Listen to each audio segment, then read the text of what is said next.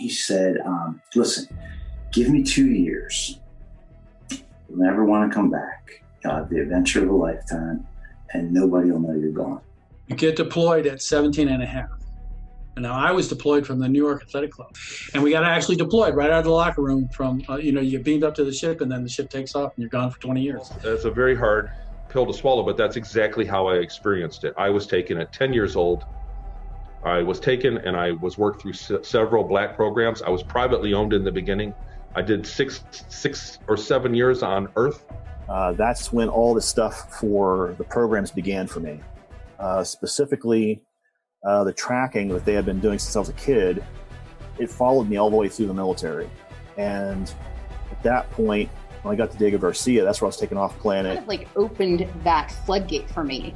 And then all of these recalls started coming in, and I was just like, oh my gosh. And the way I was describing it, she's like, I've never had this with a client, but you're describing a parallel life right now.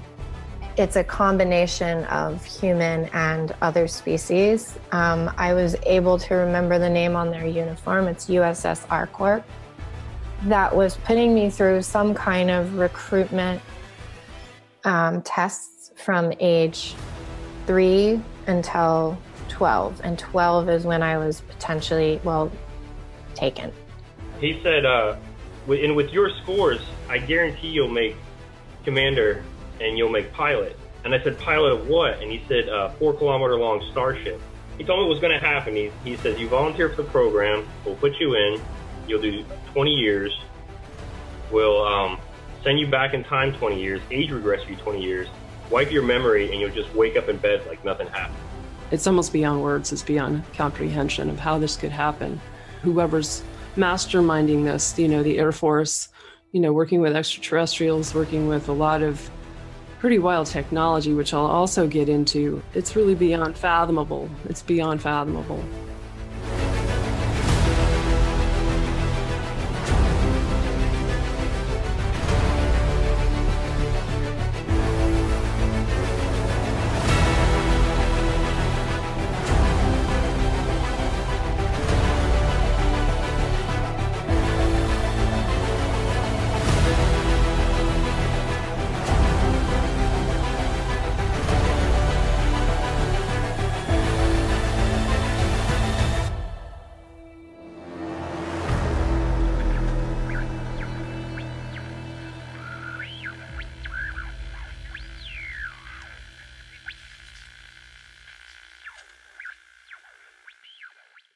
Hey guys, welcome back. A few things before we get started. Hopewell Farms CBD new promo code is back to Journey to Truth 10. That gets you 10% off all CBD products. And that's going to go, I think they're going to do a 420 sale, which will be 20% off. So stay tuned for that. But until then, 10% off with Journey to Truth 10. And don't forget about the Omnia Radiation Balancer. If you guys are looking to protect yourself from 5G towers or all the above, any radiation coming in, it's a patch that you stick on your phone or any radiating device, harmonizes the frequency and turns it into something less harmful or actually not harmful at all for you. I have them on all my devices. There's actually one right here in the microphone, and they're really amazing products. So 10% off of those with promo code TRUTH, all caps. And we're actually going to be having Tim Sanders back on hopefully this month. They have some new pendants out, and he's going to give us some new updates on some of the current projects they're working on. So I'm excited about that. And don't forget to grab a ticket to our conference, Secret Space Conference. You guys just watched the promo for that. We're really excited. We're really excited for that. It's going to be here before we know it. So grab a ticket, come hang out with us. And if you're like our guest and you're over in Australia or somewhere else in the world, live stream tickets are available for 111. And all that information is on the link, secretspaceconference.info. One last promo code, 20 and back, gets you 20% off all of our Teespring merch. So take advantage of that. And we're going to run that through the conference also. That out of the way, today we are joined by James Bartley. If you guys aren't familiar with him, he has vast knowledge of reptilians and other related topics, but he's done some incredible lectures before. And I'm an experiencer, and a lot that he covers actually It's things that I have personally experienced, and he's an experiencer also. So we're obviously gonna cover that, and we're gonna just spread the awareness and let people know how deep this infiltration goes, because honestly, it's been the basis behind the reality of our matrix for eons now. And we need to expose this, because that's the only way we're going to really get past it. So welcome to the show, James. Thank you, Tyler. Thank you, Aaron. I'm pleased to be here. Thank you for having me on. Yeah, I'm really excited about this. This is something that, like I said, it's unfortunately near and dear to my heart, but I think, we're all put in these positions for a reason, and what better way to expose it than to know it inside out? And I know you know it inside out also. So, really, how did this start for you?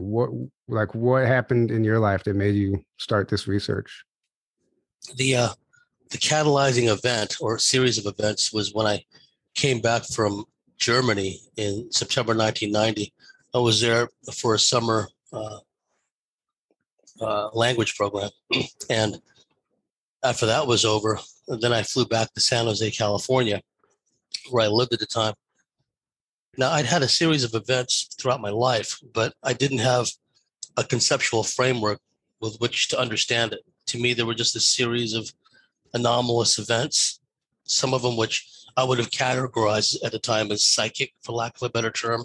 I did have UFO sightings. I did have things which I believe were UFO related, but at the time, I didn't really want to go in that direction because, the implications were too frightening, quite frankly. You know what I mean? Because by then I'd read about Travis Walton's experience. I'd read about Calvin Parker's experience in Pascagoula, Mississippi, because I've always been an avid reader about this stuff, right?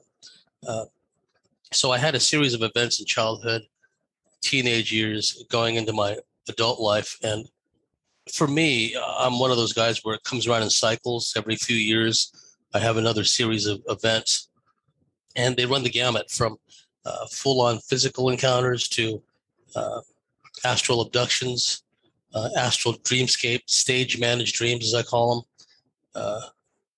Just a variety of things, a lot of synchronistic events, a lot of close UFO sightings.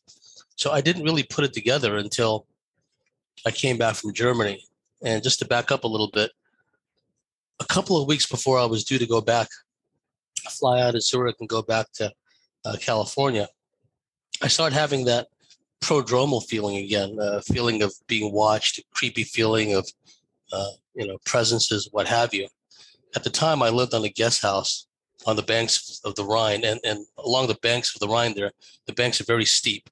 And so I was at a guest house, a large guest house, and my room was the very top room of the whole guest house, right? So when I left my light on there, it was like a beacon. Everyone across the river in Switzerland, if they happen to be there, could see that whoever is in that guest house in that top room, they've got their lights on, right?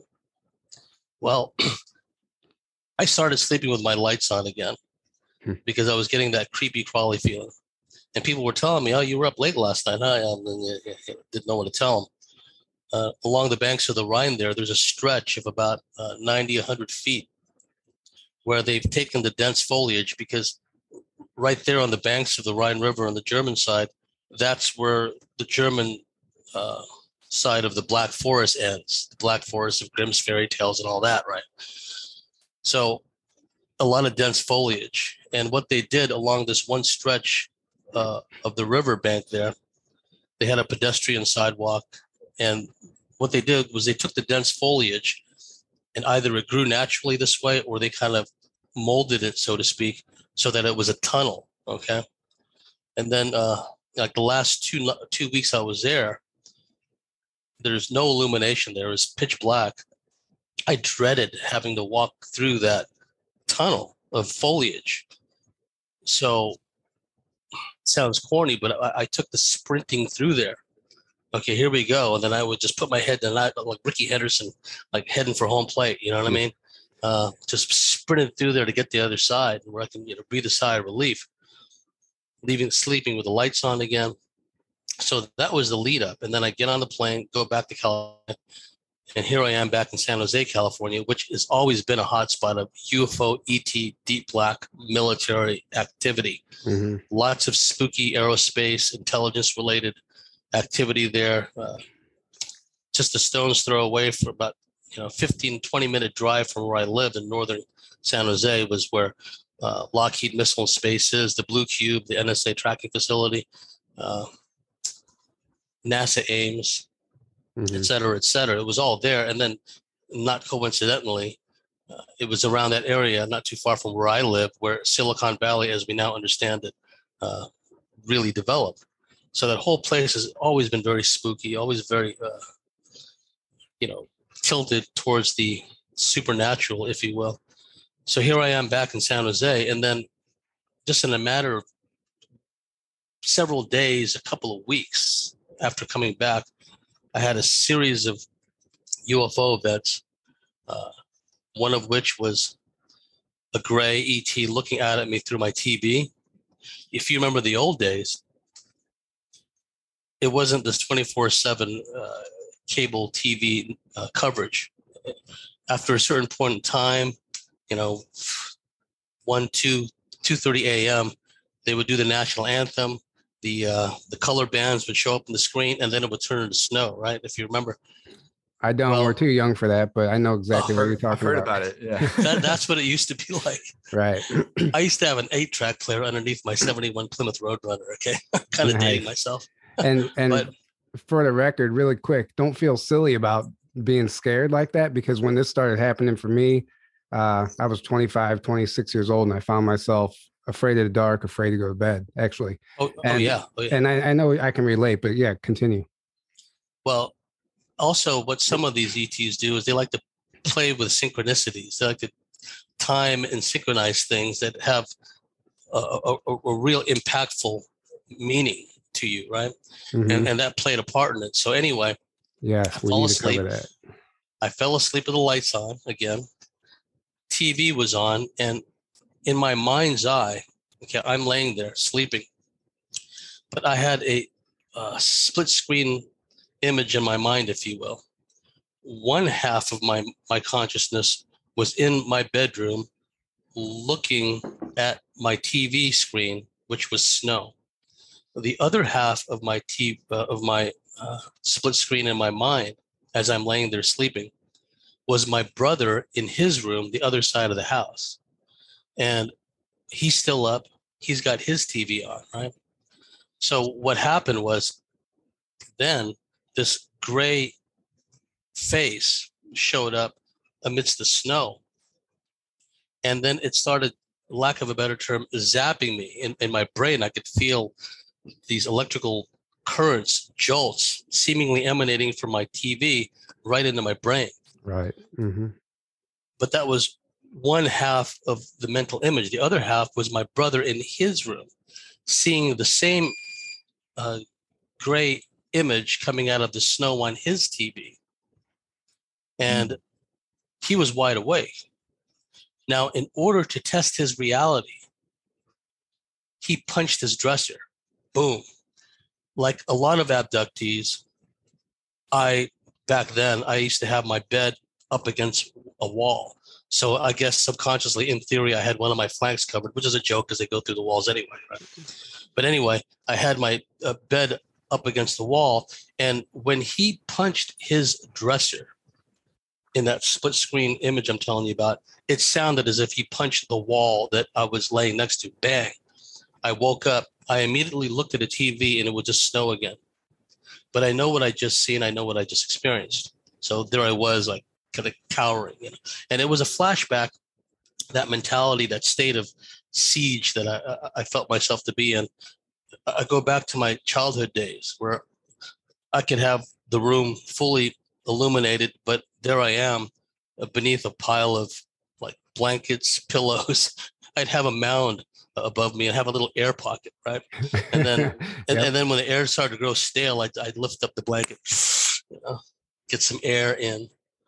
And I used to do things like set up booby traps. I mean, long before Home Alone, I mean, I would have yarn, I would have toys swing by on yarn. And then because I felt like when I was a kid and I didn't have a context for it again, that I was being watched. I had a creepy feeling in certain periods of my childhood. So fast forward back to that experience, my brother punches his dresser, bang. It sounds like he punches my wall.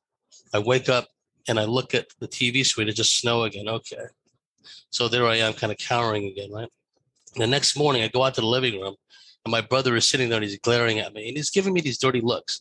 And I'm just coming and going to the fridge and just doing my normal morning routine. Finally, I have to ask him, dude, what's up? Why do you keep glaring at me like that, right? What did I do? At first, he was reluctant to talk, but then he said, follow me. So he took me to his bedroom, and he showed me the dent in his dresser. And I said, yeah, what's your point? He said, then he laid out this whole story about this ET looking at him out of the TV. And then in order to test his reality, he punched the dresser and left a dent in it, right? And I said, now, I didn't mention anything about what I'd experienced the night before. So I said, well, why are you mad at me? How does this experience cause you to have this animosity towards me? He didn't have an answer for that, right? So I just went back in my own room. Also, incidentally, my younger brother is figured in a lot of my UFO-related dreams too. And then a little further down the track, during that same 2-week time frame, I had a missing time experience. I dropped off my buddy after I promised I'd pick him up from work. And then I dropped him off at his house. He works swing shift. We worked in the same company for a while. So we would finish 10:30 at night. And then I dropped him off at his place. I hung around long enough to see the beginning of Jay Leno's monologue for The Tonight Show, right?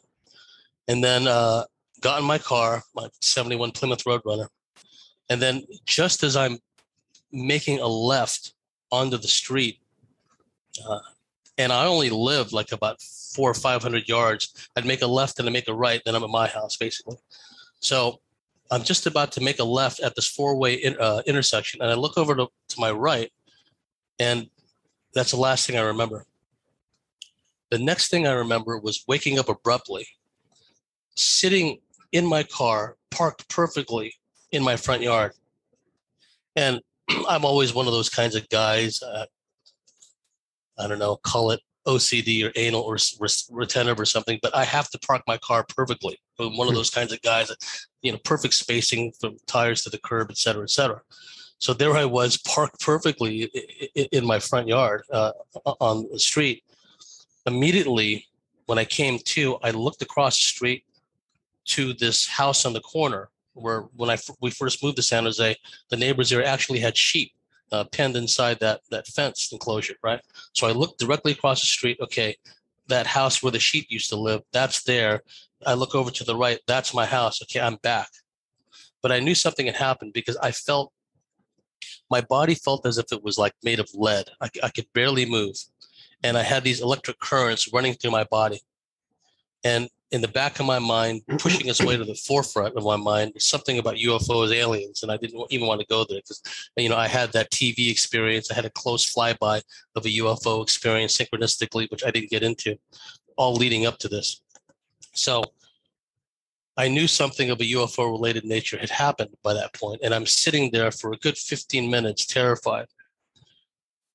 And I was starting to get sensation back in my body because my body, like I said, it felt like lead. Finally, I, summon up the courage to get out of the car. I get out of my car. I'm looking up into the sky. I'm walking backwards towards the front gate, right?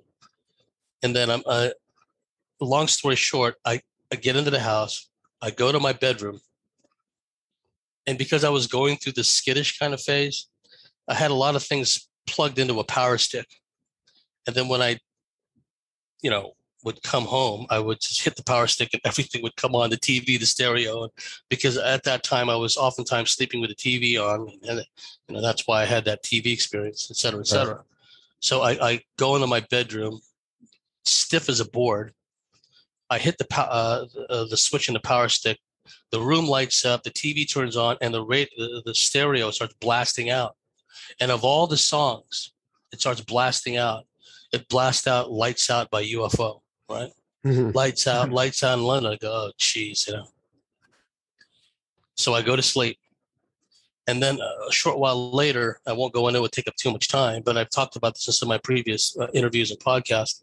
I had a full-blown waking consciousness experience when I woke up in my bedroom, and there were 3 reptilian grays there. They had the big black eye pieces, grayish, somewhat of a bluish tint, stocky. They were not skinny. They were not frail. They had kind of a blue vest on with some kind of symbol on. And instead of fingers and claws, they just had a long claw, right? Dr. Carla Turner called them chicken claws. They were reptilian grays. In fact, that exact type is mentioned in her book, Into the Fringe, when her friend Fred is getting regressed by Barbara Bartholic. He has this experience with these reptilian grays, except they were wearing red suits. Right. The ones I saw were wearing blue vests. But anyway, so I come to, and I look down. I will look over to my right. What was odd was I had my TV sitting on a chair there before I went to bed. I know it was there, but I guess they moved it or something, because that reptilian gray was standing right where the TV should have been. And I look up at him, at his face, and I look down at his clawed hands, and I was like, oh, crap. And then there's one at the foot of the bed, and there's one over by the door. And long story short, I won't go into details. Things just kind of unraveled from there. I found myself up in a big ship. They laid me out on this table and proceeded to do what I call flexing exercises without even touching me. They were somehow made me do all these sit-ups and stomach crunchers. And at one point I was on my stomach, and my upper torso and my legs were bent so far back that the back of my head and my heels were actually touching. Okay. And by now I knew something was going on. I knew it was real. I knew I was in deep trouble. Right. And there was a being, who many people refer to as a doctor or the surgeon or whatever. And then there was these little smaller tannish, brownish beings kind of scurrying around. And in between grunts, I asked this being, what are you doing? Right. And it said, telepathically, we're taking your energy. And I had no idea what he meant. Okay. So long story short, that's what set me off on this, because there was no denying it. I'd had a series of experiences. I didn't even get into them all. And then what it did was it compelled me to sit with a pad of yellow legal paper and write down every single anomalous experience I had since childhood. And after several pages, I realized whatever this is, which I strongly believe at some level aliens are involved, right? Mm-hmm. It's been with me all my life. And as a way to regain control, I've always been something of a reader. So I started driving to East San Jose, to the East Ridge Mall, because they had a B. Dalton bookstore there. And I cleaned them out of every alien abduction related book they had. The Bud Hopkins books, Communion, which I saved for last because I didn't like the cover of it. The Betty Andreasson books, which were classics written by Ray Fowler. So that provided insight. And then eventually, despite all the activity in San Jose back then, I don't know about now, but back then from a research perspective, and I didn't know anybody anyway, from a research perspective, it was very much a backwater, right? The few researchers I knew in San Jose, they were very standoffish. They were very territorial. Oh, what do you want to talk to my abductees for, right? I just want to share experiences, just, trade horror stories, right? Well, please. I was just going to say, I mean, things are a lot different now as far as, it's a lot more common talk than it used to be. So it's a lot easier to discuss this stuff now, and still, the main focus I really want to eventually get to is to help people understand the vastness of this, how it's just infiltrated all aspects of our society, all the way down to the individual, like your experiences, because I'm sure what you just shared is going to, other people are going to relate. It's not just you. It's not just me. This is happening. They're loose farming all of our energy. And, so I understand, like back then, obviously it wasn't as easy to talk about this stuff as it is probably now. Yeah. And thank you for pointing that out.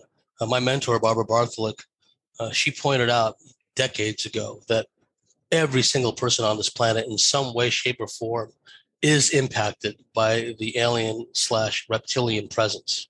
Absolutely every single person. And now we're seeing that in spades.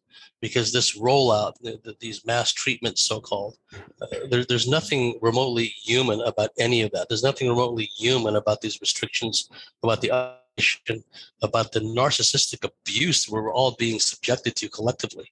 There's nothing remotely human about it.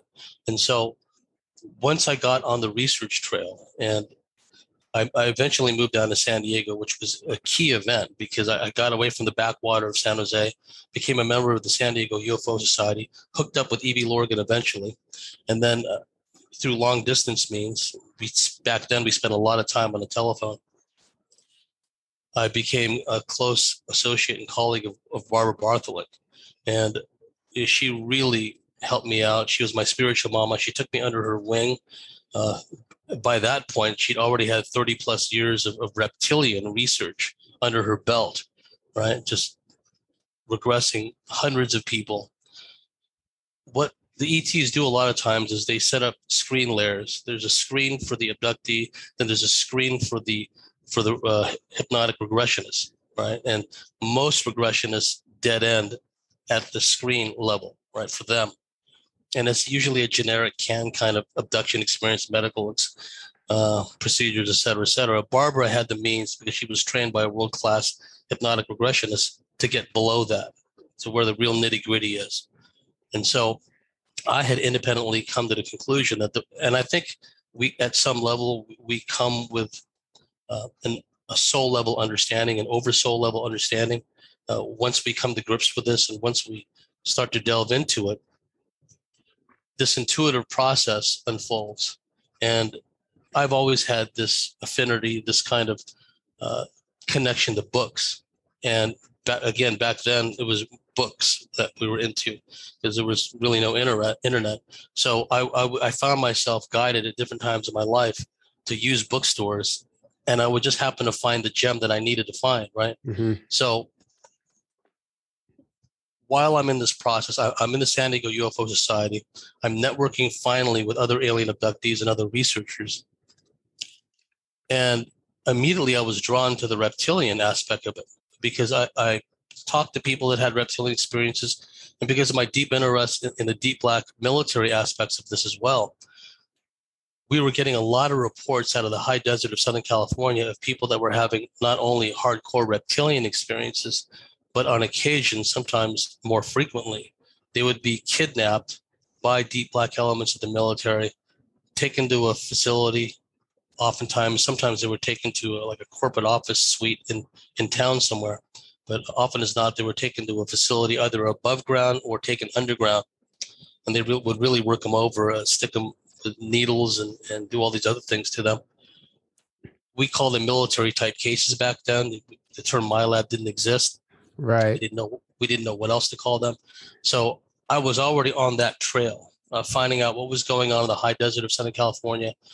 There's a lot of the Antelope Valley is where the aerospace headquarters, if you will, is, where Lockheed and at the time Rockwell and a number of other aerospace corporations had huge underground facilities where they developed a lot of this alien technology. And so this is what I got into. And then synchronistically, through a series of synchronous events, I got reunited, if you will, with Barbara Bartholick. And from there, my research just really took off. Yeah, and you were just talking about more the physical aspect of abductions, but a lot of this is they're able to telepathically project their consciousness into one's mind and create screen memories and even make themselves appear as someone else. And you know that, I've heard you talk about that before, but I've experienced this. And I think we even see this on the world stage with some of our politicians, and, this term shape shifting. It's not necessarily that they're shape shifting, but they're tricking our mind, and we're perceiving them as a human when they're actually not. And then they have the reptilian, what do they call them? Imposter humans. They look no different than a human. And, besides the fact that you might see their eye every once in a while, like turn into a slit or whatever. So that's the deception is really what I want to get into, and how they're able to deceive us and manipulate us. And this is happening on all levels of our society. Indeed. It's through a long term process of genetic hybridization.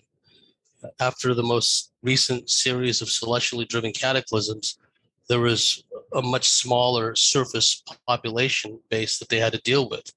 So they began, the reptilians, Draco, and other archontic ET groups began this process of hybridization, imbuing their DNA and their behaviors, characteristics, etc., into particular bloodlines. And within the context of some of these bloodlines at the time, this elite, if you will, the astronomer priesthood class emerged, which, created the laws, dished out the penalties and all that.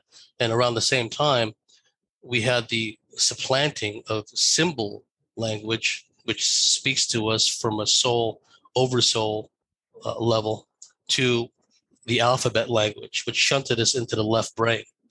And with the alphabet language comes words, comes edicts, mandates, dogmas, and a priesthood to enforce all that, right? Mm-hmm. So that was a radical, abrupt change. And of course, around the same time, because these beings are so evil, right? The ones that are the controllers here, it was the eradication of the original feminine principle and the replacement with this harsh, misogynistic mentality, again, wielded by this priesthood. And we saw the extremes of that in the witch hunts, which lasted for hundreds of years, the Inquisition, et cetera, the simultaneous eradication over many centuries of First Nations traditional lore, the shamanic medicine man tradition, medicine woman tradition that was native to this planet, and also to some degree imported here from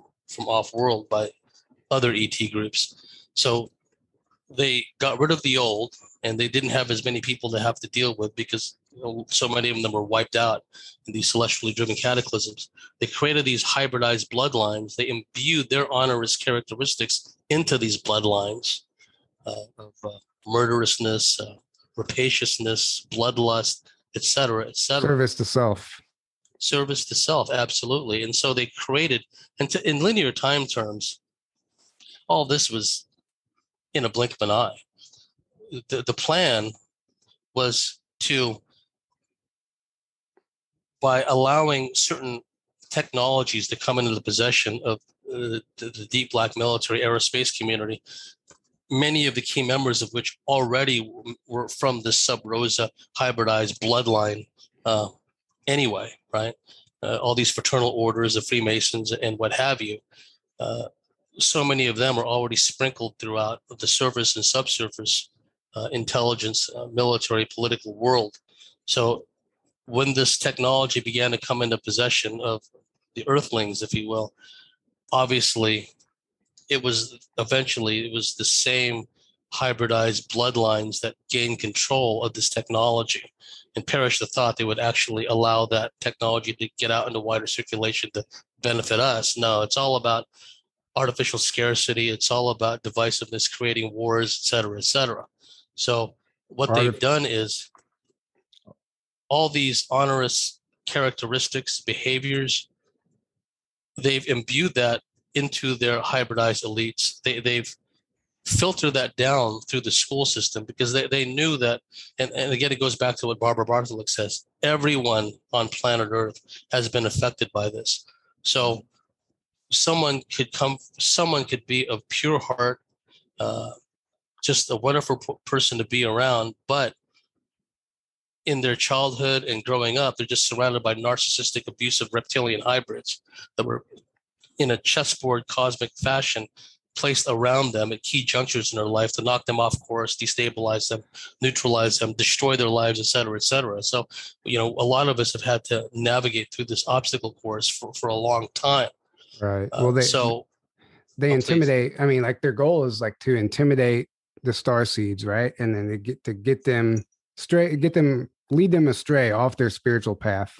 And eventually, like me and you, like that you be at the receiving end of these attacks, right? And they want you to throw in the towel essentially and just terminate your assignment here on Earth. And that's, that's what we're seeing on the world stage right now. We're seeing this with amongst everybody. And it's not just like things are going wrong for you. This is all done by design.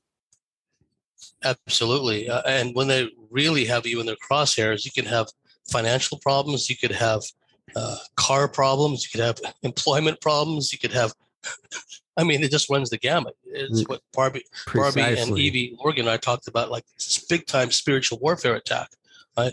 And all because you're on the hunt. You're on the hunt for truth. You're trying to find what your mission is here, because you know that at some level that we're here for some greater purpose. Every single one of us, not just us on this podcast, but everyone has the potential to make a profound impact in this. And so what they do is that they just surround us with all these narcissistic reptilian hybrids. I grew up around a bunch of pathological liars in my immediate family and in my extended family, my cousins. So people were lying to me from day one. And that benefited me, because after a while, it wasn't just that I tuned them out. Oh, here comes so-and-so, cousin so-and-so. What's he going to lie about today, right? But there's a vibe that comes along with that. There's a vibe, which I intuitively picked up on without even consciously realizing it. And then later, when I was in this field, I would pick up that vibe again and instantly. And I trust my still silent voice, because usually when it tells me that, well, whatever this person is peddling, whatever theories they're pushing, there's nothing in it for me. I'm not going to make a value judgment about them or their material. It's just that, I got to allocate my time and resources in other directions, right? Mm-hmm. So it's helped me to navigate, because the UFO community, especially in the early 90s when I first became an active member, and it was what you were talking about a moment ago of how they strive to knock us off our true path. The New Age is one of those traps where they would like nothing more than people like us to be just, blissing out and just tuning all this stuff out because it's too negative, and we're just going to visualize a never-ending champagne cruise in the fifth dimension, right? That's what they want us to do. That's how they neutralize us. Right. But some of us are a bit more stubborn, right?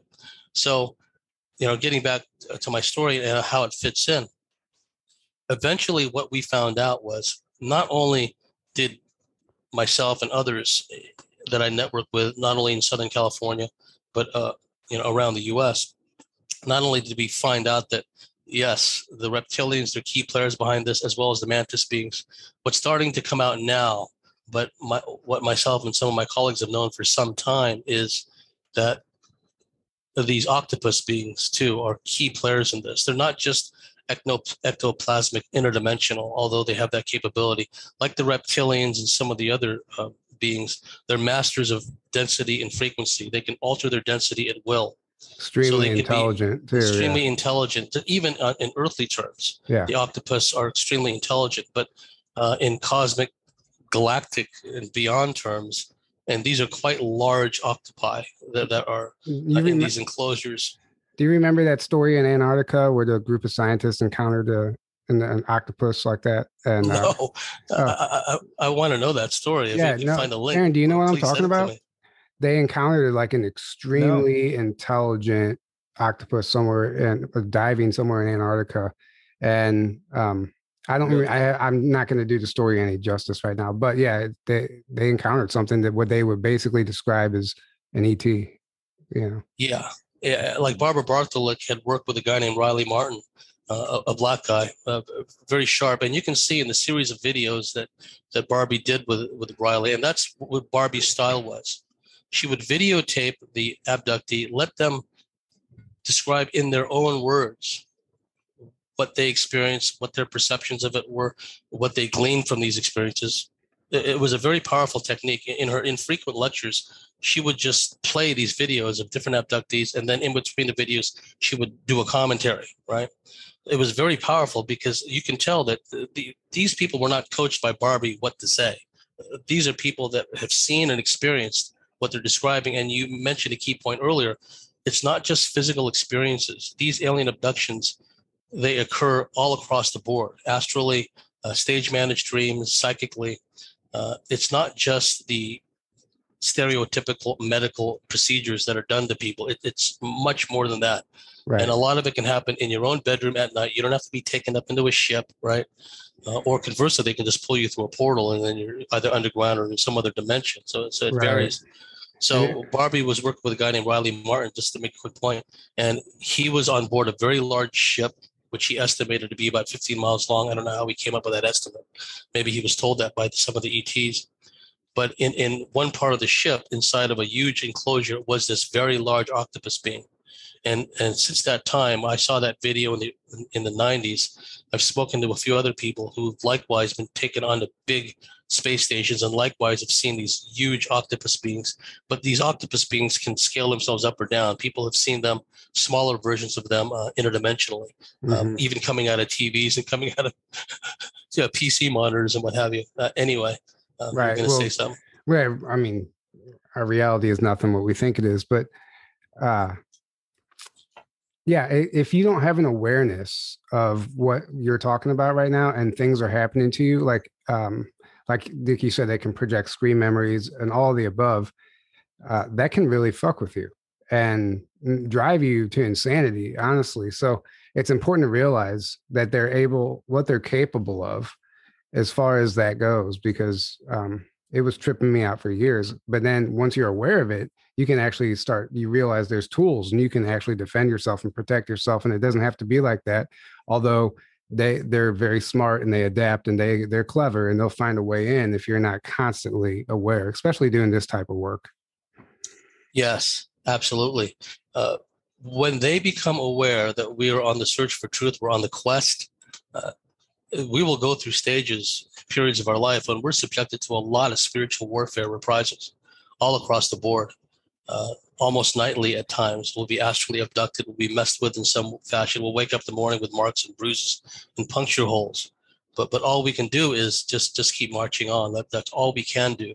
Right. After a while, what happens, not saying that we're out of the woods yet, but what happens is, just like any other bully, they look for easier prey is what they do. It's, they try a lot of these things on us. And then when the fear and intimidation doesn't have the kind of impact on us that they would like, they'll just find easier prey. And in my case, they used to do a lot of stage managed dreams where they would send these characters into my dreamscape, which I knew were reptilians. Oh my, the same exact thing happens to me. Go ahead. Yep. But they would be humans. Like, for example, in this one experience I had, right? I was in your stereotypical kitchenette at a work site, right? Small space, a phone on the wall, old school phone on the wall, table, kitchen stuff there, little fridges. And then I'm in there, and then these three guys show up. Now they all look identical. Sometimes their screens aren't too effective. They look like identical Filipino guys, except one was taller than the other. Now this happens with a reptilian sometimes, where you either see them in an experience and they look like reptilians, or they look like fake humans. But sometimes the alpha, if you will, or at any rate a taller one than the others, is there and seems to be the boss. So again, in this dreamscape, stage managed dreamscape scenario, I'm in this little kitchenette at a work site, and then they had the corniest outfits. They had these like brown outfits, brown shirts with like kind of a yellow diagonal. It reminded me of the terrible looking San Diego Padres uniforms back in the day, right? And brown pants. And they all look identical, except one was taller than the other. And the one had this like grimace of rage at me all the time, just shooting evil at me through its eyes. And I knew immediately what they were. They were reptilians pretending to be humans, and just to rub it in, they kind of make themselves look Filipino, right? So I pick up the phone and I dial and I call up Barbara Bartholomew, and I go, "Oh yeah, I got these three dickheads here, and I'm at work, and they're reptilians, and I know they're reptilians, right?" And because I'm talking to Barbie, or I think I'm talking to Barbie, the lead one, the taller one, starts to get really enraged, and he starts making these threatening actions towards me. Now, at the time, this is important, At the time, I was living in a little studio apartment in San Diego. I mean, small. I could be sitting in a toilet and cooking breakfast. That's how small this place was, right? And my bed was right up against this large bay window, right? And then down below is the terrace, the deck for the unit below, right? And so here I am laying in bed in this astral dreamscape manipulation. And I'm on the phone and I'm getting irritated. I'm talking to Barbara Bartholick. And then this entity is just messing with me, getting in my face. Finally, he pisses me off so bad, I lunge at him. And then in real life, I'm crashing into that bay window. And fortunately, I didn't fall. Fortunately, I didn't fall through it. See, that was the trick. It was trying to bait me, right, into like lunging for it. I did. I fell for it. Yeah. Fortunately, the glass held. Otherwise, crash, I would have been cut to ribbons, fallen down to the bottom, and who knows what would have happened. So I bounced off of it, fortunately. Yeah.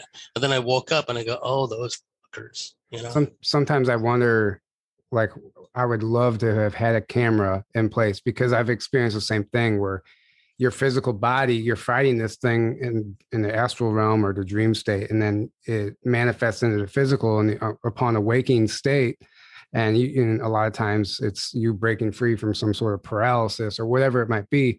But sometimes I'll wake up lashing and covers are flying and my dog's, who knows what's going on. But yeah, it's, it's interesting to think about too, is this isn't just like they don't look for immediate results. Like they plan everything out. Everything's very well planned out to guarantee their success, not just individually, but across the board for everybody. They don't care about the immediate results. This is a big master plan. And that's what we're trying to expose. Yes. And from an alien abduction perspective and moving out, expanding out to all of society, all of civilization, what they do, what I've come to understand about the reptilians and some of their cosmic vassals, some of the gray factions that work for them, work in alliance with them at some level. What they seem to do is modify our behavior in certain ways. Mm-hmm. And, not casting any value judgments on anyone and their lifestyle choices. But it can run the gamut from changing the, let's say, the sexual orientation of people on the one hand, but also making them more impulsive, making them more violent, making them more rage-filled, or conversely, making them very timid and passive and what have you, turning them into doormats, turning them into, people pleasers, right? Like to give an example, when I was a boy, I would climb anything, right? And then when I was in my teenage years, when I was having a lot of alien abduction experiences, but didn't understand it at the time, I kept having these dreams where I was stuck on like a sheer cliff face, right? No footholds, no handholds. I'm just stuck there.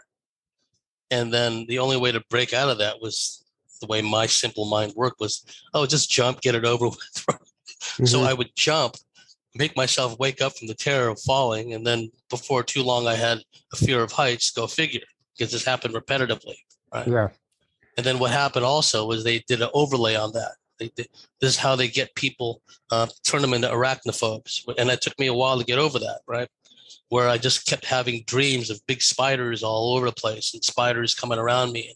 And it turned out much later in our work that, well, yes, there are these weird spider bot thingies that not only seem to be, yes, not only do they seem to be, there seems to be like an AI variant, if you will, but there also seems to be an interdimensional real kind of critter or critters that are spider-like in appearance. I had Kim Russell on my show, and she talked about it as a little girl. These things would, come into her bedroom. They would be crawling onto her bed, and she'd scream and turn the lights on, and they would be gone, right? And then Aaron, turn the lights off. You woke up to those before, Aaron, right? Multiple times I've seen those. Yep. Yeah. Always when I'm waking up is when I see them. Yeah. And it was right when we're waking up that if they want us to forget about a particular experience, then they could eroticize our dreams, manipulate us to trigger the sexual arousal mechanism. So we lay there fantasizing about some hottie for a moment, just a moment, but that's enough to make us forget about what we just woken up from. When we're clinging on to that last vestige of the experience. Yeah, I know I had an experience. I was on a craft or I was in a warehouse and something was going on. Oh, hot chick. right? Suddenly you forget all that stuff. That's a manipulation. Mhm. And people need to realize that that's how they work on us at the emotional, psychic, psychological level. The whole psychology field was created by reptilian hybrids mucking with our heads, right? Look what it is now. So, getting back to the dream manipulation, then I found myself in dreams where I'd be stuck in a sheer cliff face, and here are these big spiders crawling towards me on the cliff. Okay, so they're combining this stuff, and I jump off again. So develop arachnophobia, develop a fear of heights, and they can do this with clowns. Terrorize people with clowns in their dreams. I mean, I had this one experience. I don't know if it was more ET related or kind of. I'm thinking it's more military mind control related, where I had this horrible astral dreamscape virtual environment experience where this balloon clown was coming after me. And, like when you rub two balloons together, it makes that squeaky kind of squealy kind of noise, right? Mm-hmm. So here I am. And it's one of those things you were just talking about where, you're lashing out, you're pushing on them. And all this changes our behavior in subtle and not so subtle ways. If we don't have a conceptual framework and realize the pattern that's going on, we could fall into certain predetermined behavioral categories that they want to put us in, and they will try. We're going to turn this guy into a pedophile. If that doesn't work, we're going to turn him into this. If that doesn't work, we're going to try this. And eventually, if you fight all that stuff off, like I said, they'll go, look for weaker prey. Yeah, right? And they control people through their vices also. Whatever, big time. Alcohol, big time. Cigarettes, drugs, whatever. Self-medication is a big part of this. Yeah, once they get somebody addicted to something like that, it's unfortunately game over for them unless they can come back. Yes, and also especially, and Barbara Bartlett was on this decades ago, the crank aspect of it, where they get people hooked on crystal meth or derivatives such as commonly known as crank in California and in the Midwest, because that's a big time doorway to open. Right. Because what it does, it lowers their frequency bandwidth into the happy hunting ground of all these entities. They just jump into people and take them over. And so anyway, a lot of it is behavior modification. You often hear researchers say, well, they're studying our emotions. Well, what do they really mean by that? What Barbara Bartlett found out in the course of her investigations is, and I experienced this personally, they traumatize the hell out of us, where it could be from anything from pitting children to make them fight against one another, to turn one or more into a bully or make them, an aggressive child. What Barbie called years ago, and look what's happened now with the cultural Marxism and critical race theory, everything else. What Barbie called decades ago, the breed out the love agenda, just to breed love out of people genetically and through psychological indoctrination, just turn them into spiteful kind of. Thank you for bringing that up, because the love aspect of it. Actually, the latest Matrix movie, which not a lot of people were a fan of, but I actually found it pretty intriguing. Actually, knowing what we know, there's tons of disclosure in it, and that at the very end, the guy is like, he might as well be in the reptilian talking to them and telling them how. They've basically programmed people away from love to where they don't even want true love. They don't even want that passion and that connection and that union anymore, because they've been so programmed away from it that it's just, even if it was laid out in front of them, it's just like unappealing to them, because we've been so programmed to go for the superficial aspects of reality and the materialistic aspects. And then obviously they're always manipulating us sexually. And that's one of the main ways that they do it, that they control us. The vapid, vacuous, just don't give a rip mentality that I'm not picking any particular group, but exemplified in many cases by so-called millennials. But also people well into their 40s and 50s, if they've had this communist, socialist, Luciferian bent to them. And a lot of it has to do with the indoctrination, too.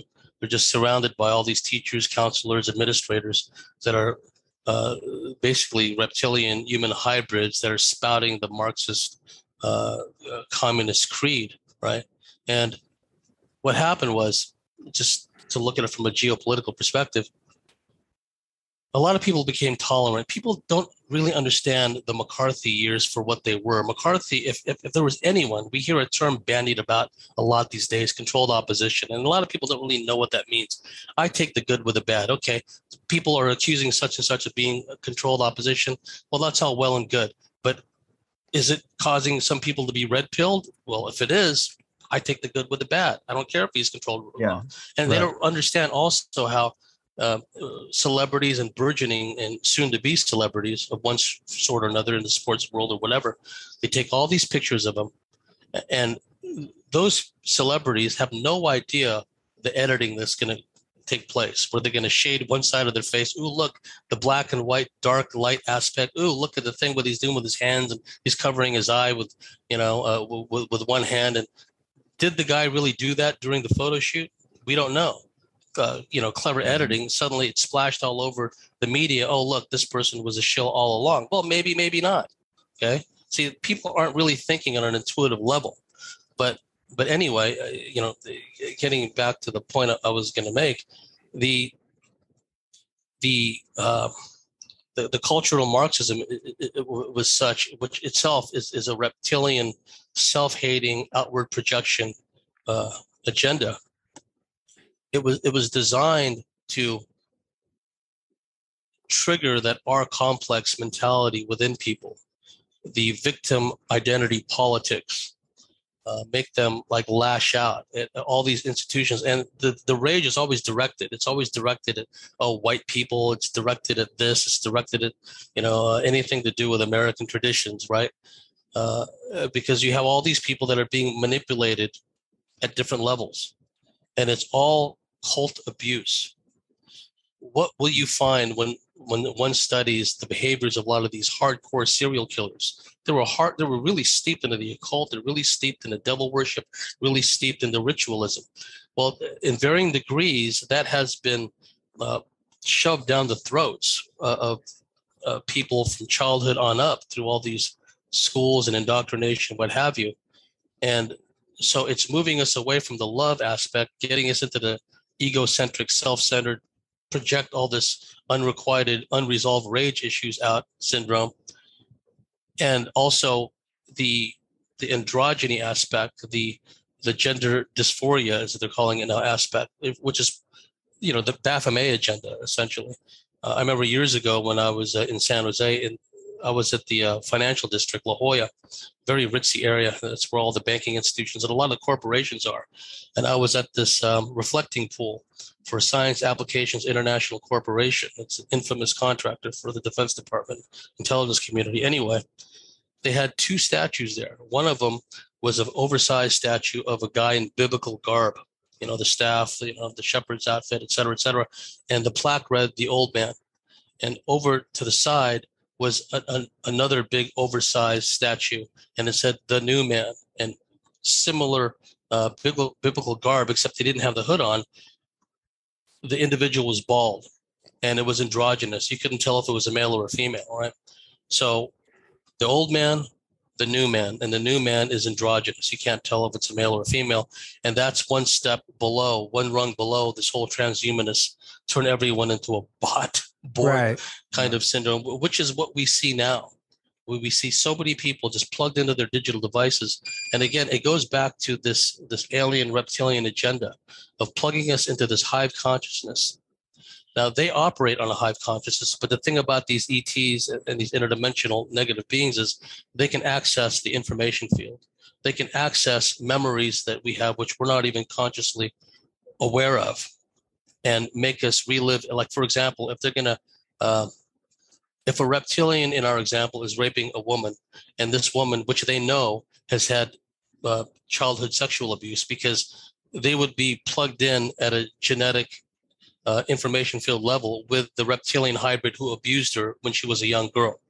So not only would they be able to plug into the information field and force her to relive those memories in real life while they're raping her, but they can, all that blocked traumatic energy, which was never successfully released through years of therapy and what have you, it's still there to be accessed. So they just draw it out. You talked earlier when we started about this looshing aspect. This is what Barbie called big time energetic, emotional harvesting. Mhm. And what do we see now with these social justice warriors? It's the pod person point and shriek. That person's not wearing a mask. Whoa! Mhm. That's what we have now. The reason, the logic, the love, the empathy, the compassion, that's all done. That's all been kicked to the curb. The narcissistic abuse meted out on a moment by moment basis by the corporate media and all these authority figures. That's all reptilian narcissistic abuse. It's like we've allowed into our personal space all these narcissistic reptilian abusers. And what's a hallmark of narcissistic abusers? They lie in our face. They do something in front of you, and then they lie about it. And, right? Well, yeah, and go ahead. Sorry. Oh no, please. I just wanted to make that point. It's true because, that's what, like I've said this before. What does a narcissist do? They rewrite history to avoid accountability. So they're even trying to lie about our history at this point. So we don't actually know who we are, where we came from. They've came in and erased the true human history a long time ago. And like you said earlier, it's all about altering the gene pool. They go in and alter the gene pool of a lesser evolved civilization so they can control us from afar. And basically we're all just puppets, and even the politicians and some of these celebrities and stuff, they're puppets too. And some of them don't even know that they're being controlled. And then there's a whole soul scalping aspect to that too, which I'd like to get into, but I'll let you comment on that. Yeah, because that is a key aspect of it, because the soul and the mind and the oversoul and the information field are inextricably linked. And look what they're doing with these treatments. They're essentially cutting people off from that source, of lack of a better term, right? Yeah. They're being plugged into this Borg hive collective where the potential exists after people shed the mortal coil from dying from these treatments. That's, the fun and games ain't over. They could be plugged into this eternal Tron-like existence for potentially forever. We just don't know how deep the rabbit hole goes as far as this AI nanobot technology is concerned. But getting back to the behavior modification, which is a key aspect, because what they've done is they've imbued their genetics and their behaviors, and also reinforced through ritual of one kind or another. Ritual through government. Government is one of the biggest ritual pushers there are. You go to a government website, you don't click enter, you click submit, right? Here in Australia, it's like when somebody sends in like evidence to a court, or they send in, a request for information to some government bodies. It's a submission. Submission. Jordan Maxwell talked about the power of language, and others throughout the years have talked about the power of language and symbology, Manly Hall, et cetera, et cetera. So all of that reinforces the underlying genetic programming, and it's manipulation, not on just a genetic level, but a spiritual level, because a lot of these people, they are reptilian human hybrids. And I'm just focusing on the reptilian human hybrids here for a moment. So there's not only a genetic compatibility, but indeed there's a spiritual compatibility. There's a frequency compatibility. By imbuing so much reptilian genetics, if you will, into somebody, it radically changes the neurology, the brains of these people. And I think we all have receptors. We know that there are like DMT receptors, THC receptors. For whatever reason, they're already in there in our brain, right? Go figure. But I think at some level, there are receptors, for lack of a better term, that allow these archontic entities to plug right into our brains, right into our minds. If our astral dreamscape stage managed dreams are any indication, they can do this, right? Mm-hmm. And whether they choose to eroticize our dreams, whether they choose to horrify our dreams, whatever the case may be, they have the means to plug into it. And what happens is, if a person has enough of these genetics in them, it allows these reptilians that have the ability to alter their frequency and density to enter into us at various times in our sleep.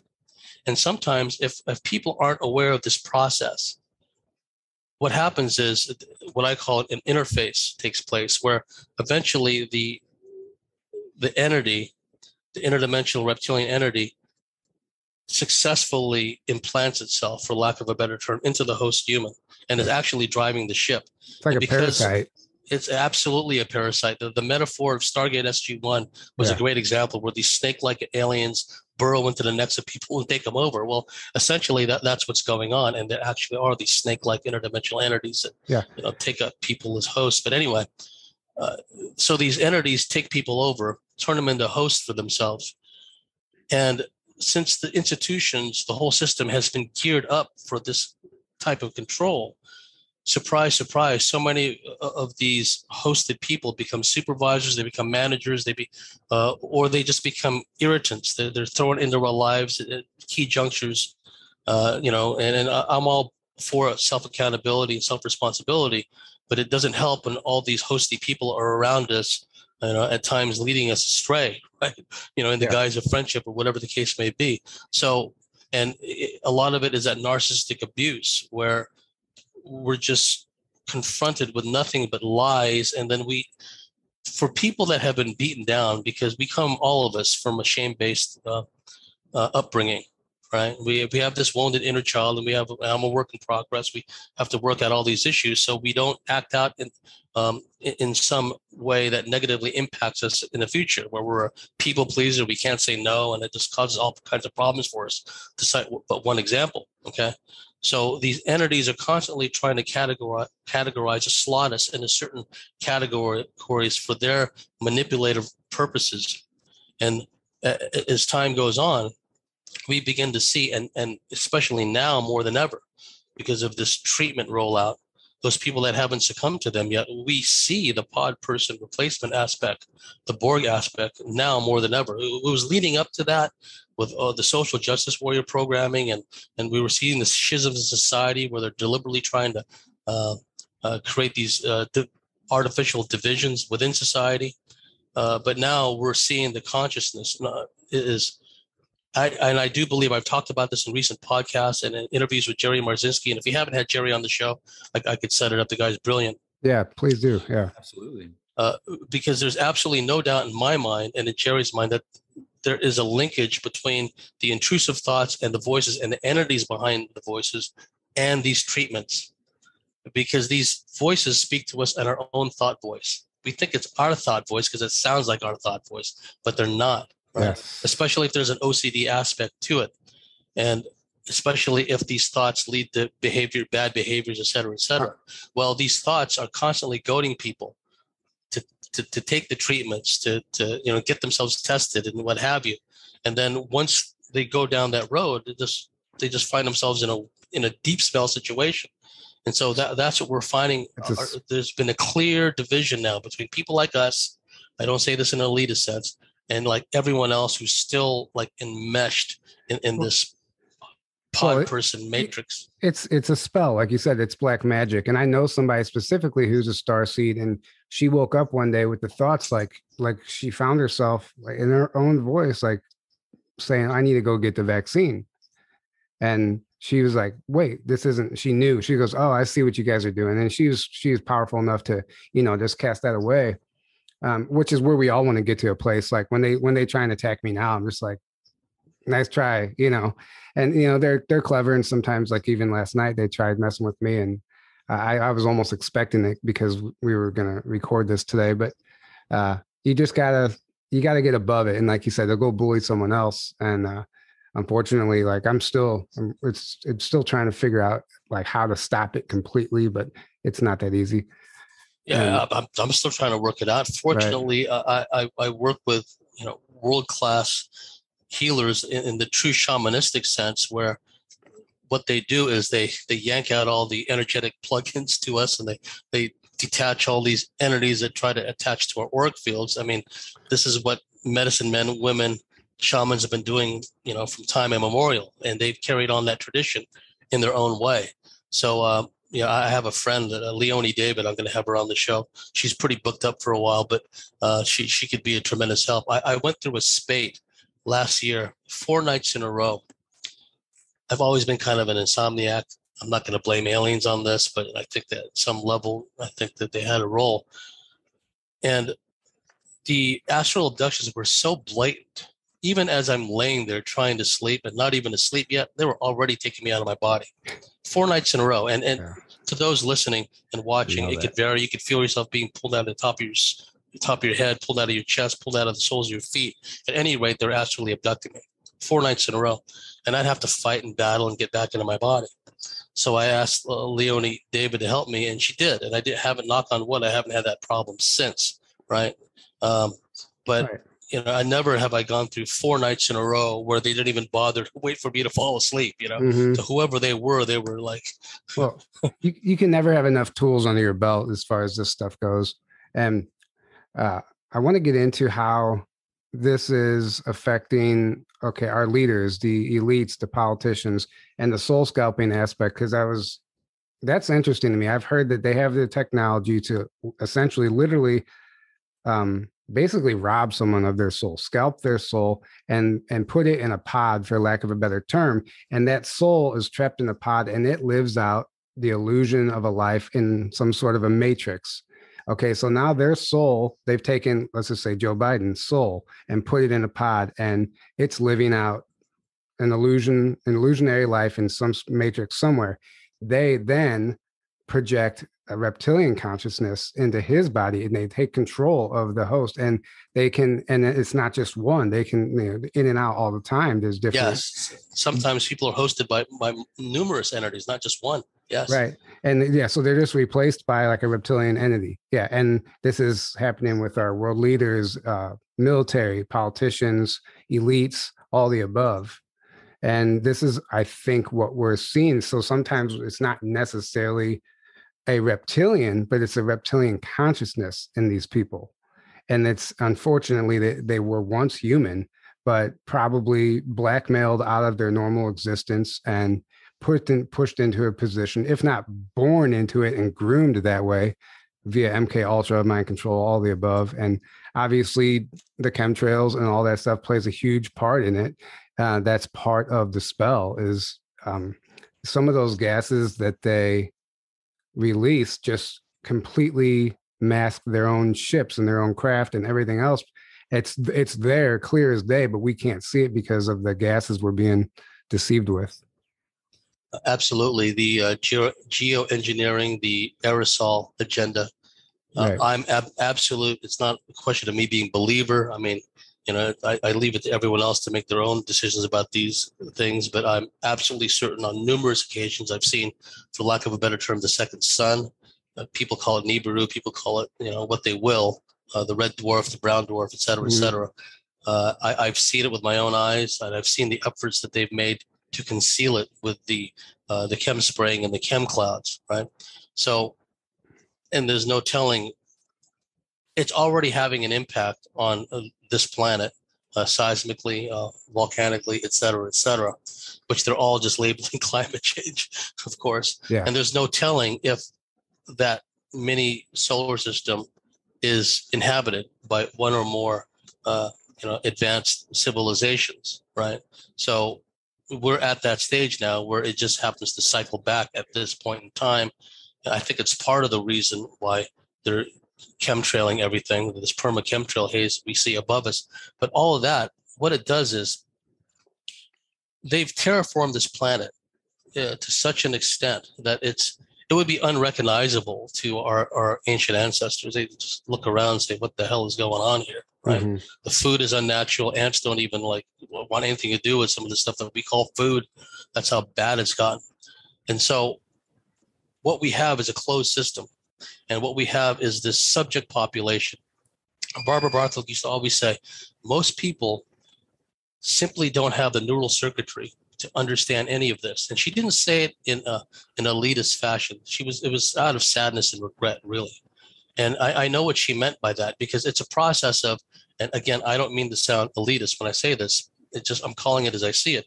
There's been a genetic de-evolution process at work where the people have been so shame-based through all this trauma, through all this abuse, and some of it goes back many lifetimes. And neurologically, they've been affected in such a way that they're more reptilian-brained, they're more reptilian orientation minded, if you will, than they are human minded. So they're more prone to be emotional, they're more prone to lash out, more prone to be impulsive. And we know through studies of serial killers that they lack a frontal lobe capacity, which is our impulse control net.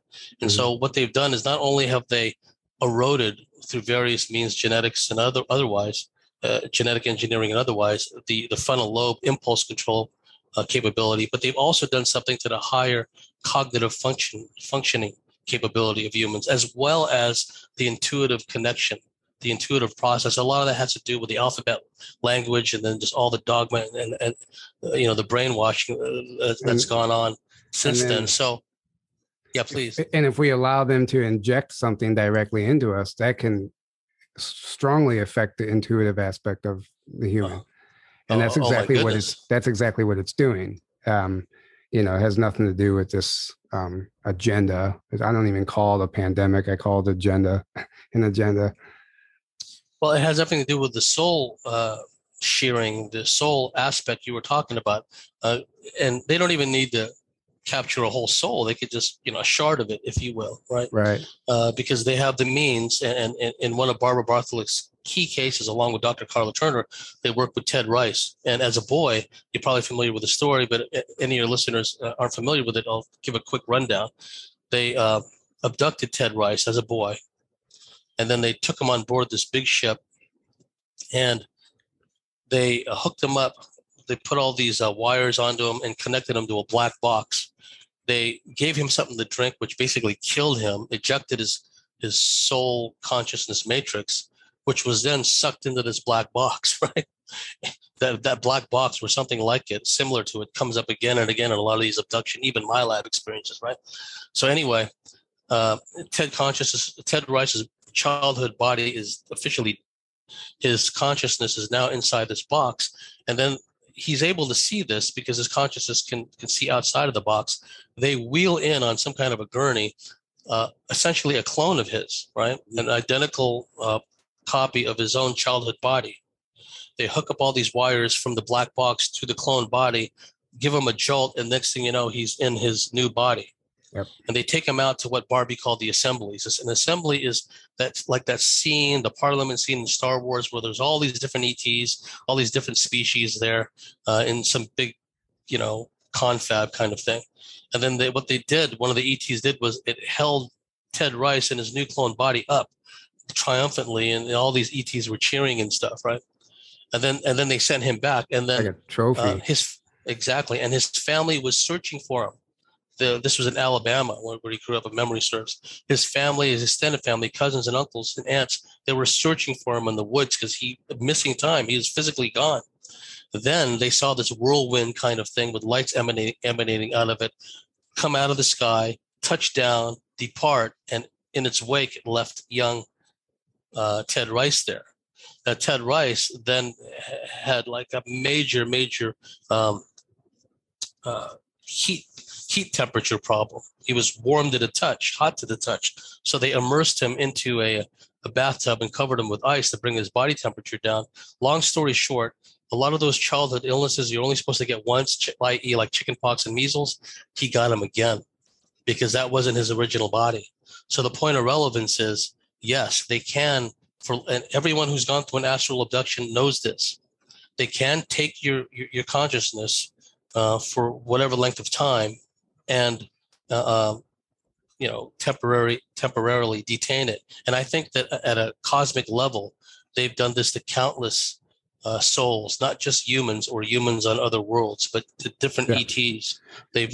What they've done, it's like a currency for them. It's like almost like Bitcoin in a way, where they can utilize these, trade in these. And I think that part of the agenda that we're just talking about with this mass treatment rollout has to do at some level with what we call the soul. Yeah. Well, and something to note is that the reason they have to do this is because the soul can't be killed. The soul is a fragment of source. So they can't kill us. They can't kill the soul, but they can certainly manipulate it and trap it and do whatever they can. And it's obviously, we're talking about all this doom and gloom, but there is a way out. They programmed us to be this dualistic society, right? But if you can shed that dualistic nature and just rise above that, and start doing the inner work. It's just cliche, but that's honestly what it's going to take, and defeating the enemy within. Because we're always in a battle with ourselves, and a lot of times, we're the only thing in our own way. We're the only thing that's stopping us from progressing. So anything you could do to heal your traumas and your wounds and your weaknesses, and basically recalibrate yourself. You can rise above this, and you don't have to be quite as susceptible as the rest of the world, because you're aware now, and you have the tools. And once you're aware, they can't control you anymore. They can try, and they're going to try, but you adapt. We adapt. That's what's beautiful about us. Well, the shadow work, as some refer to it, is the toughest work to do, because we have to confront ourselves, all of our weaknesses, all of our vulnerabilities, all of our preconceived biases. And a lot of it has to do with impulse control, right? What triggers us to behave in certain ways? Also, what can potentially, and I went through periods of this, what can put us into a very compliant state? I went through a period of extreme suggestibility at one point when I was living in San Diego. For about 2 weeks, I couldn't say no to anyone. And imagine the chaos it caused my life, right? Like, I'm going into a car wash. I just want the basic car wash. But they come around, upsell me. You want to get the special or just a little bit more? Yeah, go for it, right? And what was the special? They put this, air freshener thing shaped like a tree on my rearview mirror. That was pretty much it. And they wiped down my, console. Yeah. I paid like $10 more for that. But the point being is that I was in a suggestible state where I was so compliant, so submissive, so weak. And what we see now with this psychological warfare abuse going on society-wide, this abusive government / daddy figure has taken on the role of the authoritarian, stern disciplinarian daddy. And so many of these people, because of whatever unresolved issues that they still haven't worked out, because of their own childhood issues, and because of their people-pleasing behavior, they gravitate towards that. Oh, they want to protect us. They want to save us. And it empowers them in a strange way. So they're almost deputized in a way. So they turn into maskholes, they turn into vaxholes, they turn into Karens, so-called, and they become a force multiplier for the system. Yeah. Because they're playing consciously and subconsciously, simultaneously, both the victim identity card and also the hero-heroine card. At some level, you look at these masked up people, even in places that don't even require a mask anymore, they still wear them. Thank you. We don't have to wear a mask here anymore. It's recommended, but 80 to 90% of people are willingly wearing them. Still, it blows my mind. I'm like, you don't have to wear it. Like, they think it's protecting them. Yeah, it's a hive consciousness thing. It's more than just virtue signaling. It's in a very weird, twisted way. They see themselves as like Brad Pitt in World War Z or Will Smith in I Am Legend. It's like, we're in this together. This is for the community. We got to. Right. Well, they're led to believe that they're like a stand-up citizen. They're doing something right. And then at the same time, you see like these orchestras playing their flute through the mask with a hole cut in it. I'm like, where is this is somebody who's no longer thinking for themselves, Well, that's a hallmark of narcissistic abuse, where the insanity becomes the norm. It's like what I always say about these narcissistic abusers is, and I say to them, don't push your insanity on me, right? And that's what they're doing with this whole rollout is like, I'm not part of your cult.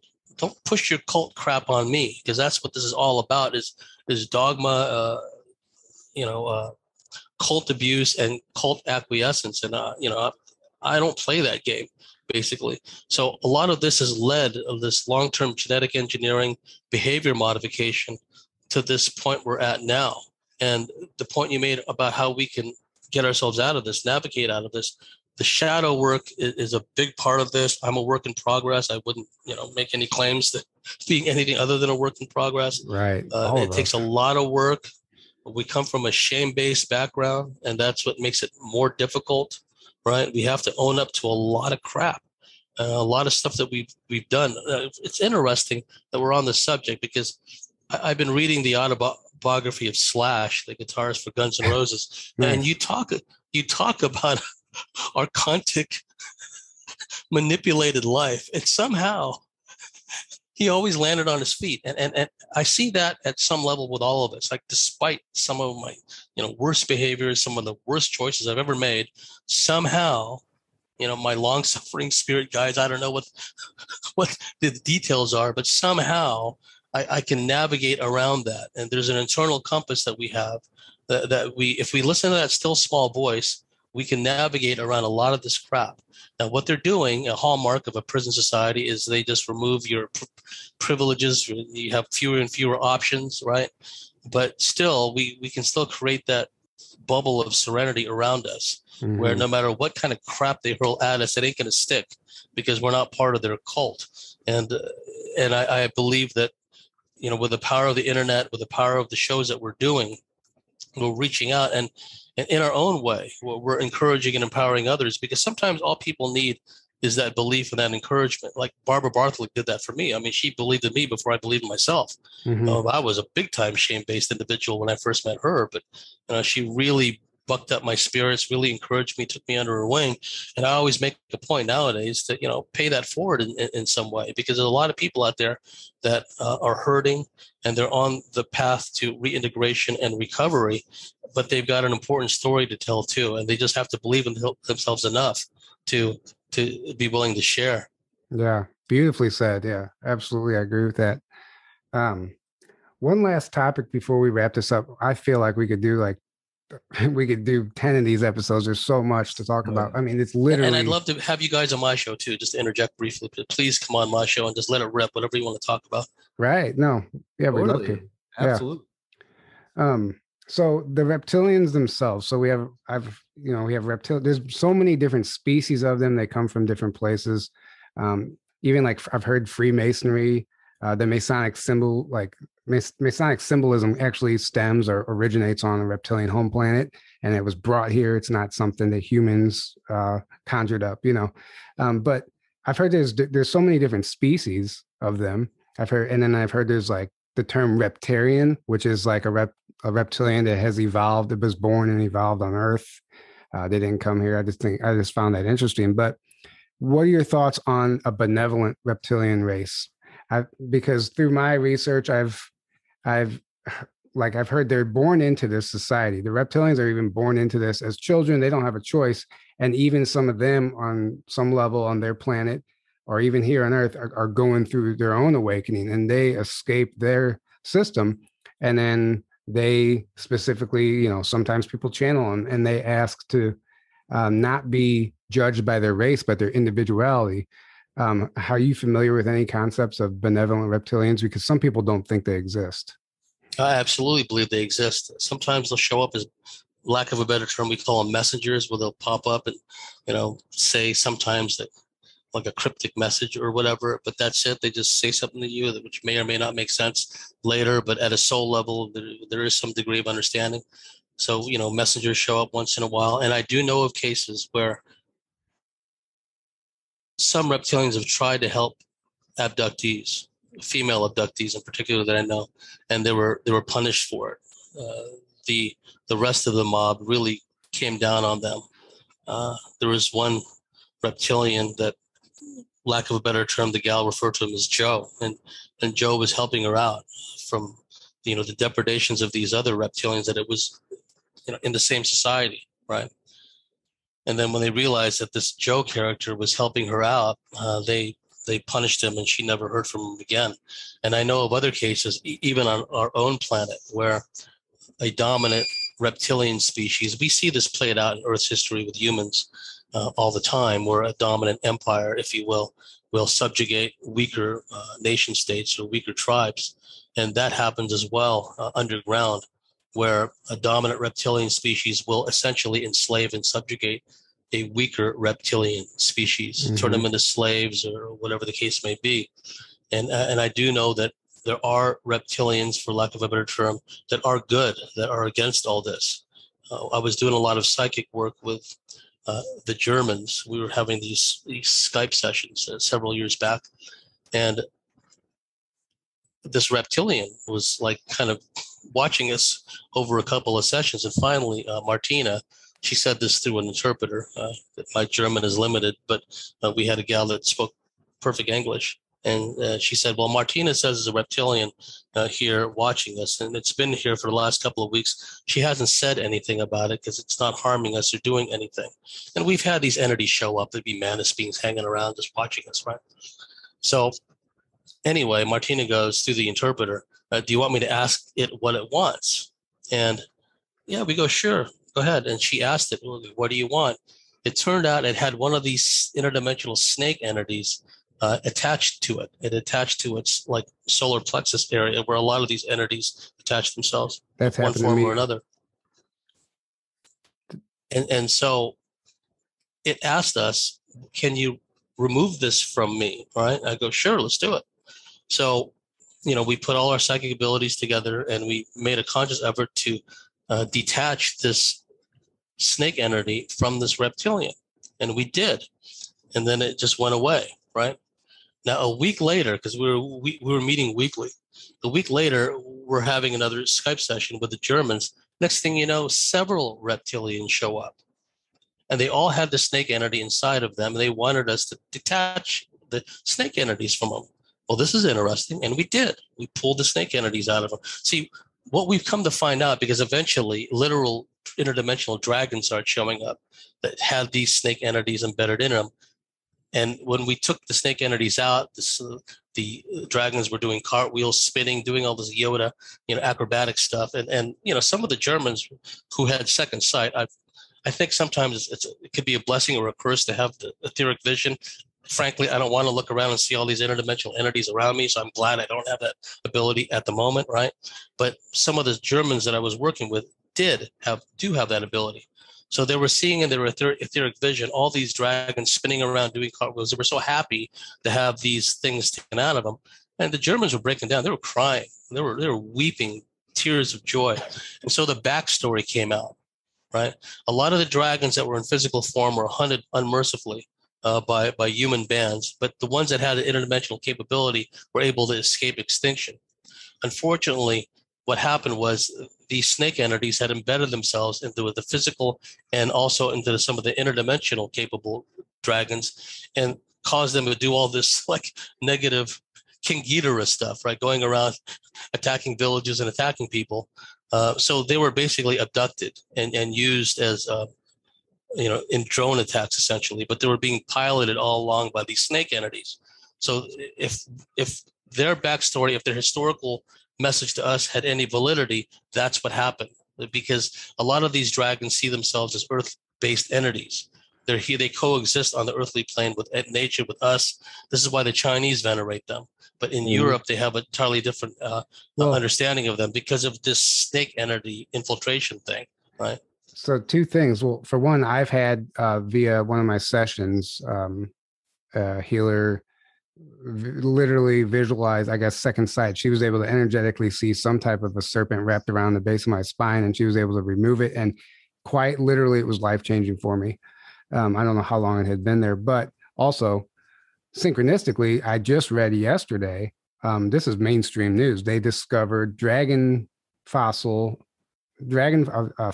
dragon in the UK, which they call an underwater dragon. It's like 36, 38 feet long, has a 6-foot diameter skull, but from above it looks like a dragon. And it's really interesting to me that they used the word dragon. They could have just called it the sea or whatever they wanted, but it's really synchronistic, I think, that you're talking about that now. Yes, and I was in comms for a while with two guys that were shakers and movers. These are young guys, shakers and movers in the rave scene. These guys were the organizers of the rave scene. And they both told me independently just how ET saturated and gray saturated and snake entity and reptilian saturated the whole rave scene was. Oh my God, I can imagine. Because one of the guys told me he used to, this is back when I was in San Diego, what was the Indian reservation they did the raves at? The Patanga Indian Reservation in North County, San Diego, if memory serves. And the way they would do it, they would put out like a, telephone message in code or something, and it told everyone where the rave is going to be. And then in an hour's time, that message was not going to be on that phone number anymore, right? So they had an hour's worth of time to find out the location and get to the site, right? And so this guy told me there were times when they saw literal grays at these events, that there were times when he came across like 4 grays kind of laying in a square shaped pattern on the ground, right? And he said that he felt that the grays and perhaps other ETs had a role in not only the way the emo music was, but also the frequency in which it was played, but also the lyrics. For whatever songs, that had required lyrics, they had a hand in that. And we can see this played out, again, it goes back to the intrusive thoughts. What is a muse? It's like, was that really our idea to come up with a weapon of mass destruction in some lab somewhere? Why didn't we make like a longer lasting light bulb instead, right? Why does it always have to veer off into this earth destroying, civilization destroying direction, right? Where do these ideas come from? And then the other guy that I spoke to, when he was under the influence of ecstasy and other drugs, he would go into these raves and he would see with his etheric third eye vision, because it would be amped up from the drugs, right? He would see these snake entities hovering over a bunch of ravers. And he said that some of these ravers, like when they're holding a flashlight kind of light thing in their hands, and then they wave it around and dance in certain patterns. He says they do it so unnaturally fast that there's nothing normal about it, right? And he can see like grays jumping in and out of the sky. And on other occasions, he could see hovering right above a bunch of ravers on a dance floor, these snake entities. Yeah. And these snake entities are just sucking up the loosh from these ravers, and it's growing and gradually expanding and expanding. And he said he's seen it as etheric third eye vision. These things can get so big, like, the New York skyline, these things can be as big as that when they get fully expanded, sucking up all the loosh. And you can imagine, because what they do is, they don't want us in that frequency bandwidth of like upliftment and plenitude and serenity. No, that does nothing for them. It works for us, not so much for them. So they strive at all hazards to shunt us in this lower frequency bandwidth of rage, of fear, of victimization, of all this other stuff, right? And it's constantly reinforced by the media, et cetera, et cetera. So a lot of us are already in this lower frequency bandwidth anyway, which is their happy hunting ground. And you add on to that pharmaceutical drugs and, illicit drugs, et cetera, it just opens up people big time. And so, you get a focal point like a rave, and you can imagine the amount of loosh being generated at a rave. Well, and how these entities are just sucking all that up. And okay, let's change the word rave to mass protest, because that's a little more practical right now. And I just made a post about this. It was unpopular to some people because, a lot of people I see people getting angry because everybody's just sitting on their asses and like, you need to get to the streets. We need to protest. But I made a post saying, guys, this is a spiritual war, and we can't go blindly protest without putting up protection, because these protests are honeypots for these dark entities to come and do exactly what you just described they did during that rave. They do this during the protest also. And I think this is what happened with January 6th, because I know people who came back from that. One person willingly admits that he was pretty sure he was possessed on some level after that event. And this isn't just, he's one out of thousands of people. And so we can't just blindly go out into these large groups of people, because sometimes they are a trap. Sometimes it's a honeypot. They want us to go out there. I mean, there's peaceful ways to do it, but if you are going to protest, like, go meditate on it, put up some protection, call in whatever help you need if you really feel you need to be out there in the street doing something. But it's something to think about that people don't think about, because you got to think about who is inviting you to protest, what's working through that person. And they're obviously, the reason you want to go protest is because you're being emotionally triggered on some level. Exactly. You're being emotionally triggered on some level. You feel like this is the only way I need to get out there. There's anger involved. It's usually not coming from a place of centeredness, whatever, if that's even a word. It's a desire to, at some level, strike back, and a desire at some level to hit back at our oppressors. And we see this in different ways too, where people figuratively and sometimes literally, charge headfirst into these institutions of control, like the Federal Reserve, like these various federal agencies, what have you, the World Health Organization. But what they're doing is they're taking on the outward front, the physical plane front of this control system. It's the underlying reptilian alien control system propping it up, which we have to detach ourselves from, eventually get to a frequency bandwidth beyond their reach, ideally, right? And they can go wallow and stew in whatever kind of reality they want, but they, or pick on someone else, but we'll be beyond their reach, ideally, right? And there is something to be said about mob mass psychosis, because I've seen this at different levels, at sporting events, at rock concerts. You have this groupthink where everyone resonates at the same frequency, and everyone gets locked into this hive consciousness. One of the rave guys told me about that. He said, just at sunrise, the music is blaring out this emo music that locks into a certain frequency anyway, right? And then he said simultaneously, he said it was a mind blower, as the sun was rising, it was completely spontaneous. Everyone raised up their arms in unison and went like, oh, and he said it just blew his mind. But that's part of that mob psychology, hive consciousness that they were plugged into, which they don't realize. And like, for example, Trump could easily have said, okay, instead of coming to the Capitol, why don't you all just go to your, the city center, the plaza, in front of your, city council where you live, and have a peaceful protest. We'll just come out in force all across the country, right? I think that would have been more effective. Why does he encourage everyone to go all the way to the state capitol, where it's just this big honey trap, like you described? And that's a key point, because even the Bible talks about this, Ephesians, where we are fighting powers and principalities. We are fighting. This is a spiritual warfare battle manifesting in the physical plane, but it's multidimensional in nature, right? So it's okay. There's aspects of us that we're not even consciously aware of that are grappling with this problem, that are dealing with this problem in more than one timeline, right? So in more than one reality, even.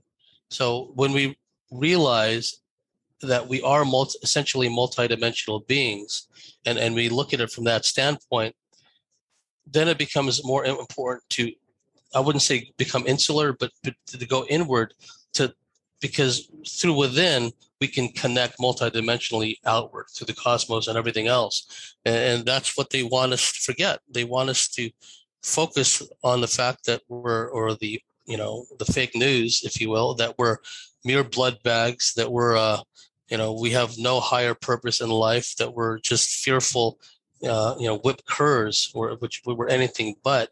But, what we're seeing now play out in front of us, we've been, to use the term predictive programming, it's been in our face all this time. So not even on a subconscious level, at a conscious level, all these people that are masked up, they've already seen this movie over and over and over again. And now, and I hate to say it, and it may sound elitist, but for many of them, it's given meaning to otherwise, meaningless lives. They had nothing really to sink their teeth into, to grasp onto in the past, no real cause. Now they're like, we're in it for the survival of the human race, but it's the backwards opposite of that, right? Yeah. And so a lot of us have, long since decided, look, these people, we just wish them well, just to, keep their Karen ways to themselves, but there's nothing more you can do for them. If they've been double treated, if they've been boosted, and if they're, total mask holes, the clock is ticking on them. And unfortunately, when you talked about earlier how your friend was waking up with these thoughts of getting the stabs, right? There's a lot of people that were 100% against this, but they were held over a barrel. They got families, they got mortgages. They decided, okay, look, I'm going to fall on the sword, and I'll take one for the team, right? And they took them much against their will. Right. And see, that's, these are courageous people, and my heart goes out to them. Right. It's not easy, and it's going to look different for everybody. I'm fortunate enough to be in a position where I don't think that would happen to me, but people have families and careers and stuff that they're protecting.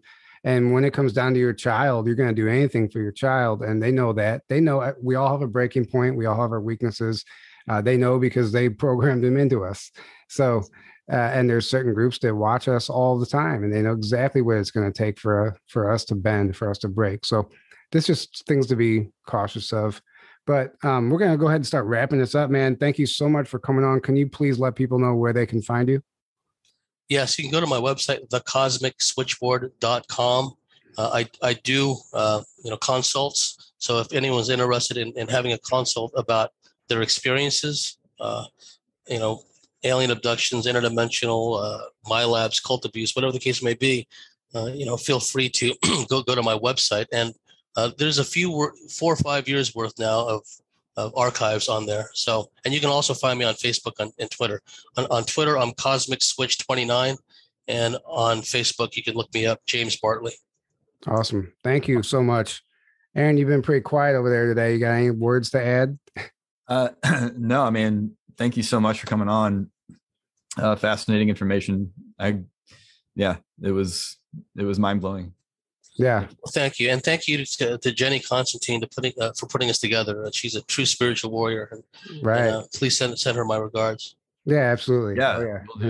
She's definitely a warrior. That's for sure. Yeah, she is. We've had a few heated conversations with her on the podcast before. She's fun. Yep. But yeah, thank you so much, man. This has been incredible. Definitely let's hook up in the future and do this again, because there's no shortage of things to talk about. There's so many directions we could have gone, but it's to put it all in a nutshell the way you did is impressive, and thank you for that. And I know this is going to be beneficial. And guys, if this doesn't make it through the YouTube storm, if it doesn't make it on YouTube, you can find us on Rumble, obviously, to watch the video podcast, and then Apple Podcasts, Google Podcasts, SoundCloud, all the audio platforms. I'm sure I'm forgetting some, but anyway, there's other places to find us. If this doesn't Odyssey. Okay. Odyssey. Yeah. And then obviously we're on Telegram, Facebook, Instagram. We're just hanging on by a thread everywhere right now. The shadow banning is real. And so we're just doing what we can. So any support you guys can give us, it all helps. It all helps. And honestly, what's more supportive than donations is just sharing this stuff. Just get this information out there. And because we're out of the algorithms. If we try and share something, it doesn't go anywhere. It's like sometimes crickets. It's almost laughable at this point. So if you guys want to help, just please share this stuff if you find it at all compelling, or if you think it's going to help somebody. And with that, I guess we'll go ahead and wrap it up. Thanks again, James, for coming on. This was fantastic.